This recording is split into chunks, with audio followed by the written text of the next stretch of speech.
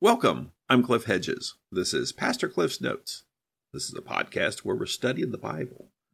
We've been working our way through the Gospel of Mark. Today is episode 1000, and we're looking at Mark chapter 15, verses 1 through 15. Before we start into Mark, just a couple of comments since this is the 1000th episode. The purpose of this podcast is to study the Bible, spend some time in the Word of God. Not just so we can be knowledgeable, but for transformation. We're transformed, as Paul says in Romans 12, by the renewing of our mind. And that comes through encountering the Word of God. So that's why we do this podcast. Try to keep it brief, 10 to 12 minutes a day. And that's enough time for if you're driving to work or whatever. The podcast is on a variety of platforms. I put it on a service called Buzzsprout, and that is what produces the podcast. That a variety of podcast services pick it up, and so you can hear it on Apple Podcasts, Google Podcasts, Spotify, Podcast Addict, or you can go directly to a WordPress website, pastorcliffsnotes.com, and do it that way. I think the simplest way is to use one of the podcast apps to follow along. But if you want to look up something from the archive, you want to look up, say you're doing a Bible study and you say, what did Cliff say about 1 John chapter 2, verse 3? You can go to pastorcliffsnotes.com, the menu, then archive, go to that particular New Testament book, and then that'll list all the podcasts for that particular book. So if you ever want to go back and listen to something from something that's already happened, that's available that way. Right now we're in the Gospel of Mark. We'll finish that up in about 6 or 7 more episodes. Then my intentions are to go through 1st and 2nd Peter, then the Gospel of Luke, then James, then Jude, then Revelation. And should finish up then probably about January of 2025, so about a year from now. And then we'll have completed the entire New Testament. So just by doing a little bit each day, you can actually go through the entire New Testament. And I always appreciate any feedback from anybody who has any comments or suggestions about how to do this. So let's dive into our passage, Mark 15, verses 1 through 15.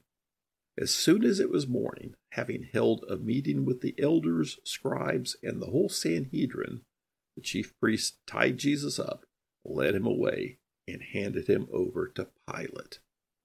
So Pilate asked him, "Are you the king of the Jews?" He answered, "You say so." And the chief priests accused him of many things.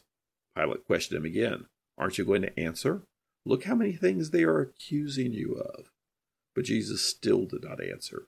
So Pilate was amazed.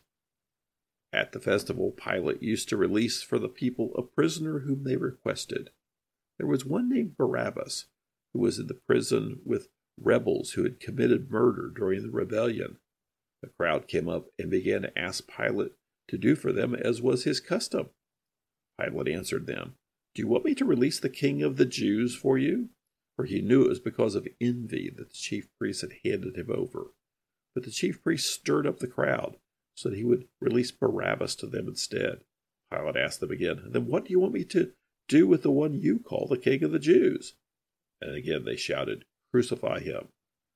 Pilate said to them, "Why? What has he done wrong?" But they shouted all the more, "Crucify him." Wanting to satisfy the crowd, Pilate released Barabbas to them, and after having Jesus flogged, he handed him over to be crucified. This is the Gospel of Mark. Mark's providing this gospel, this account of the ministry of Jesus. Jesus is in Jerusalem this final week. Now we're in actually the final day of Jesus' life. They'd gathered Thursday night for the Passover meal, the Last Supper, went to the Mount of Olives for a time of prayer, and that's where Jesus was arrested, taken to the high priest. The high priest asked, "Are you the Messiah, the Son of the Blessed One?" Jesus said, "I am." And they said that's enough to condemn him to death. Then we saw Peter's denial of Jesus. So, Mark 15, verse 1, as soon as it was morning, some translations say very early in the morning. So, they've been having their proceedings within the Sanhedrin, or at least parts of it, during the night. Jesus was arrested, who knows when, maybe 3 o'clock in the morning, and then taken to Annas, the former high priest, then taken to Caiaphas, the current high priest, then eventually the whole Sanhedrin, or at least a good portion of them, got together and decided he needed to die. And so as soon as they can, as soon as it's appropriate to take Jesus to the governor, they do. So as soon as it was the morning, having held a meeting with the elders, scribes, and the whole Sanhedrin, the chief priest tied Jesus up, led him away, and handed him over to Pilate. So this is Friday, Good Friday. So they take him to Pilate, Pontius Pilate. He's the Roman governor, the prefect of Judea. He's the 5th Roman governor of Judea. After Herod the Great died in 4 BC, his son Herod Archelaus was the ethnarch, the ruler of an ethnic group, from 4 BC to 6 AD. And then there was a series of Roman governors, and Pontius Pilate is the 5th one. He ruled from about 26 to 36 AD. So a fairly long time, 10 years. There's not a lot known about him, about his early life, how he came about being the governor of Judea, and what happened to him after he was recalled to Rome. Some historians say he was fairly cruel and had a very little sensitivity for the Jewish customs, and so was often at odds with the Jewish people. Now, the Roman governor actually appointed the Jewish high priest, and Pilate's predecessor, a guy Valerius Gratus, was the one who actually appointed Caiaphas as high priest in the year 18. And then when Pilate took over as governor, he kept Caiaphas as high priest for his entire 10-year tenure as governor. Then Caiaphas was removed as high priest right after Pilate was recalled to Rome. So apparently Pilate was satisfied with Caiaphas as the high priest. So here we have the Jewish authorities handing Jesus over to Pilate. Verse 2. So Pilate asked him, "Are you the king of the Jews?" Now the Sanhedrin wanted to execute him for claiming to be the Son of God. The high priest said, "Are you the Messiah, the Son of the Blessed One?" Jesus said, "I am." They said, then we got to kill you. That is worthy of death. That's blasphemy. Now they go to Pilate and say, this guy says he's the Son of God. Pilate's going to say, "I don't care." By saying he claims to be king of the Jews, that makes it more of a political thing. He's challenging the rule of Rome. So this is more of a challenge of treason against Rome. Although, theologically, the Messiah is the king of the Jews. Pilate asked, "Are you the king of the Jews?" He answered him, "You say so." Now, is he saying yes? Well, he says, "You say so." That's somewhat ambiguous. He didn't say no, but he didn't exactly say yes. Had he said yes, then it would have been, okay, end of the trial, guilty. But by this answer being somewhat ambiguous, he then hears witnesses, and the Jewish officials come and provide some testimony. Verse 3, and the chief priests accused him of many things. Pilate questioned him again. "Aren't you going to answer? Look how many things they are accusing you of." But Jesus still did not answer, and so Pilate was amazed. There's a whole lot here that Mark does not include. Some of the other Gospels include some of the things they're accusing him of, saying that he says they shouldn't pay taxes. And we're also told in other Gospels that Pilate then sent him to go see Herod. But Mark's just given us the bottom line here. He appears before Pilate, the Roman governor, who had some basic questions, and Jesus remained silent. So it says Pilate was amazed. Pilate recognized that Jesus is an unusual person. Verse 6, at the festival, Pilate used to release for the people a prisoner whom they requested. There was one named Barabbas, who was in the prison with rebels who had committed murder during the rebellion. The crowd came up and began to ask Pilate to do for them as was his custom. Now, normally for a trial like this with Jesus, that you wouldn't have a crowd. So why is there a crowd? Two possibilities. Maybe they're somewhat combined. One is because there was this thing that Pilate would do to release a prisoner. They wanted Barabbas to be released because he's probably something of a hero. Because the people don't like the Roman government. The people don't like being under the thumb of Rome. And so if he was part of a rebellion, he's probably something of a hero figure, and they would like him released. So is this crowd there specifically to ask Pilate to release Barabbas? Or is this a crowd that was whipped up by the chief priests? Verse 9, Pilate answered them, do you want me to release the king of the Jews for you?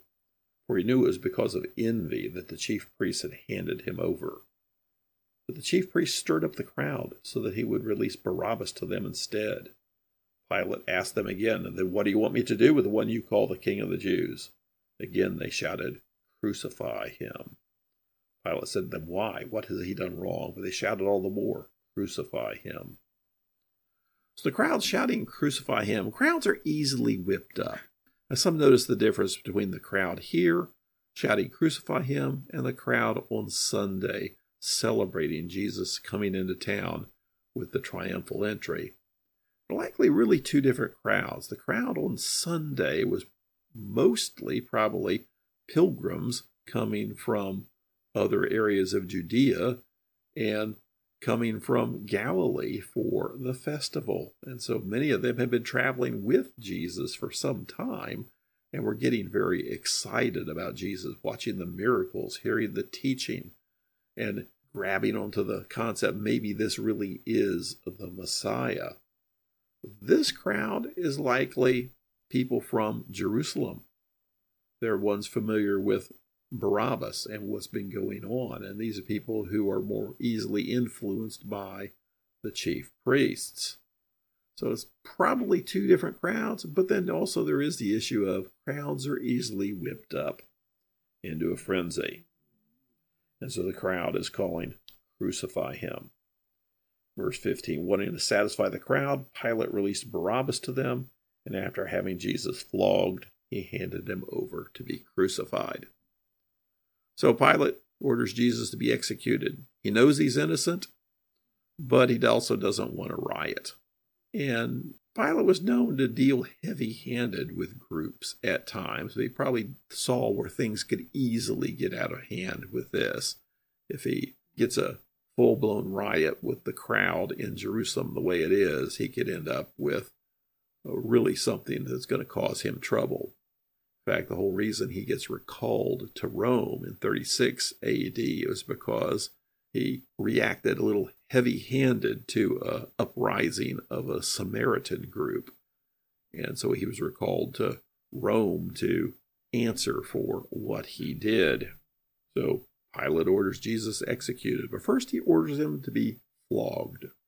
Now, this is not the same as the whipping that you would receive in a synagogue, the 40 lashes minus one. That would just be with a whip or a cane or something that they would whip you in the synagogue. This was incredibly brutal, the scourging, the flogging that the Romans did. There wasn't a count to it like in the synagogue. It's limited to 40, so we'd better only do 39 in case we miscount. There was no limit to this. And it was basically a whip with multi-ends on it, and on the leather pieces would be pieces of bone or even pieces of metal that were meant to tear the flesh off. And it was not unusual for somebody to die during the flogging. Now, flogging could be its own punishment, or in this case, it's just the prerequisite to being crucified. So Jesus is flogged, in which case he is incredibly severely beaten. This is all part of the plan. Jesus had been saying he was going to go to Jerusalem and then be abused by the religious leaders and then be turned over to the Gentiles to be flogged and crucified. And that's exactly what's happening. God's plan is being carried out, even carried out by sinners. Thanks for joining me. Join me again next time as we continue working through the Gospel of Mark.